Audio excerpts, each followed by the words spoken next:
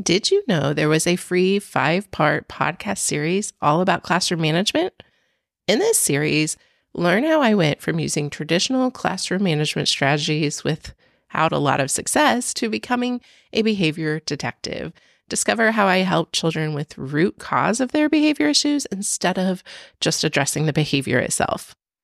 If you want to take a listen to this new series, just check the show notes. You're listening to the Lovely Preschool Teachers Podcast, the podcast for quick, actionable ideas and tips to help you up your confidence and joy in educating little learners. I'm your host, Ashley Rives. Let's get to the show. Hello, and welcome back to the Lovely Preschool Teachers Podcast. You're listening to episode 52, How to Teach Classroom Procedures. Before we get into the episode, I wanted to let you know that this episode is the second episode in a 3-part series about classroom procedures. So to learn about the why behind teaching classroom procedures, check out episode 51.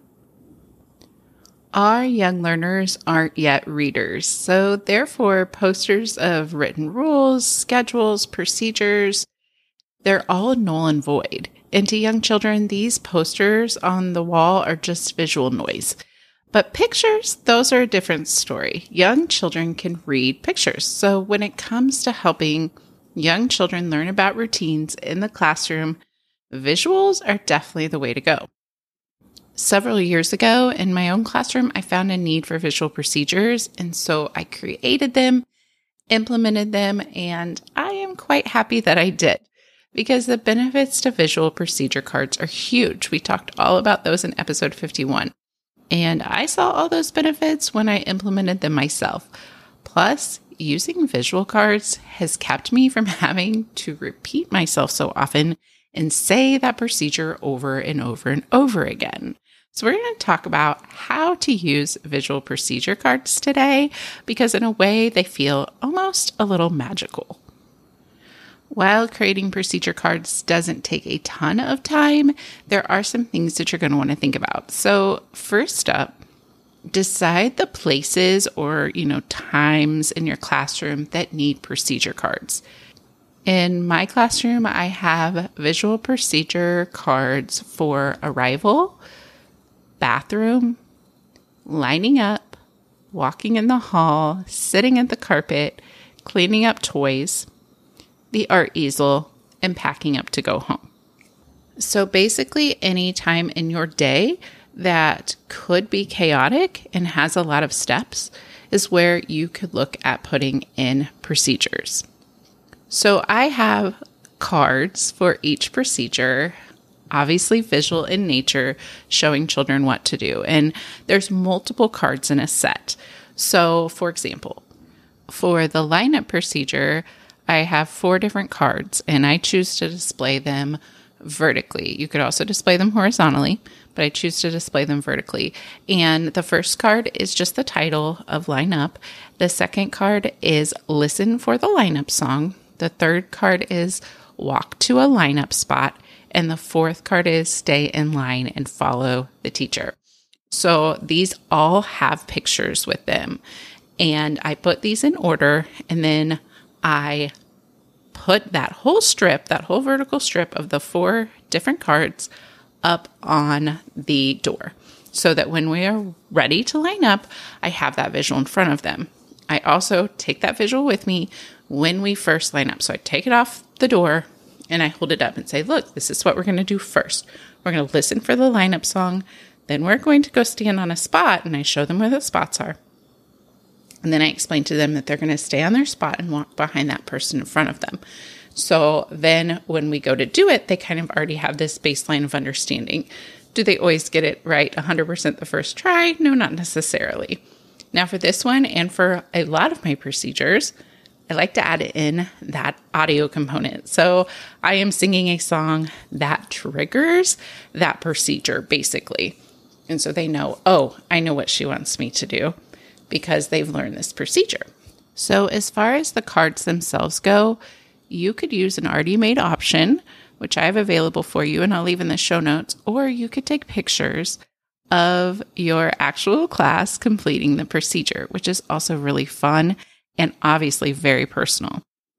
And I like to do them in card format because that way, if you change your procedure or change, a part of it, you can just cut it apart and attach it back together. I actually just did this for the beginning of this year. I wanted to add some more procedures into our morning routine. And not only do I use this procedure strip for kids in the morning, it's also to help their parents know where things go. So I wanted to be very clear and have every single little tiny step laid out for parents as well as children.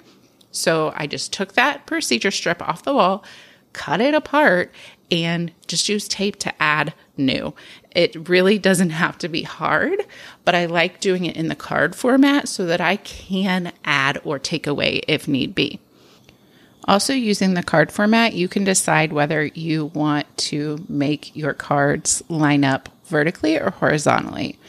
And just a little quick side note here, while moving from left to right is pretty automatic for adults because we are already readers and we have already done things left to right when we're writing and things like that for most of our lives, it's not yet that automatic in children.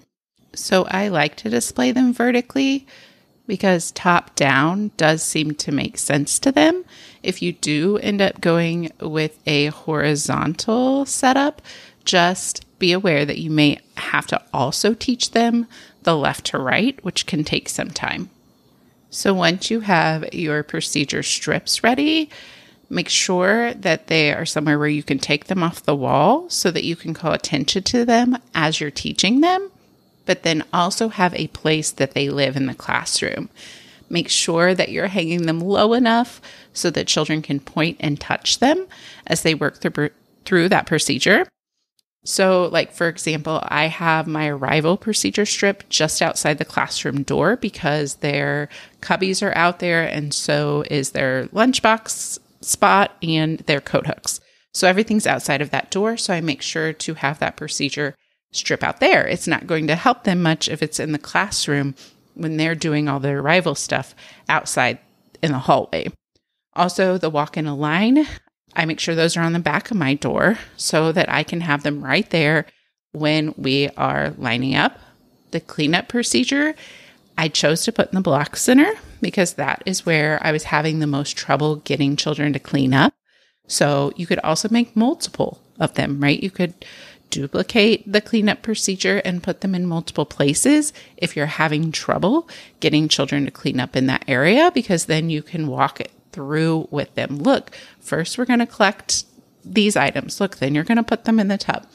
So that can help as well.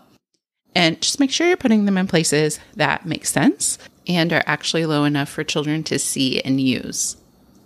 But just putting procedure cards on the wall and hoping for the best really isn't going to do any good without teaching them. This is the most important part. You must teach them the procedure. Yes, there are visuals, so yes, they may be able to figure out some steps, but really we're using those visuals as anchors for the things that you're telling them. So make sure that you're walking through each step and pointing out the picture. Make sure you're modeling the steps using real items so that they can take what they're seeing on that picture card and connect it with something real in the classroom. Also, use words like first, then, after, next, last. Yeah, we can slip in some sequencing in there as well, but helping our little ones really work through those procedures until they become so known that they don't need them anymore. Also, adding that song to a procedure can really help your auditory learners. And by kind of mixing the procedure cards and the auditory cue, we really are making it easier on ourselves as well. So then you're going to rinse and repeat. And I do want you to make sure you manage your own expectations here.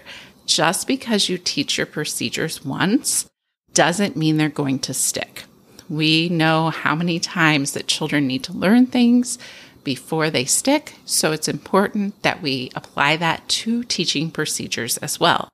Rinse and repeat and repeat and repeat, because that is what they're going to need to go through these procedures.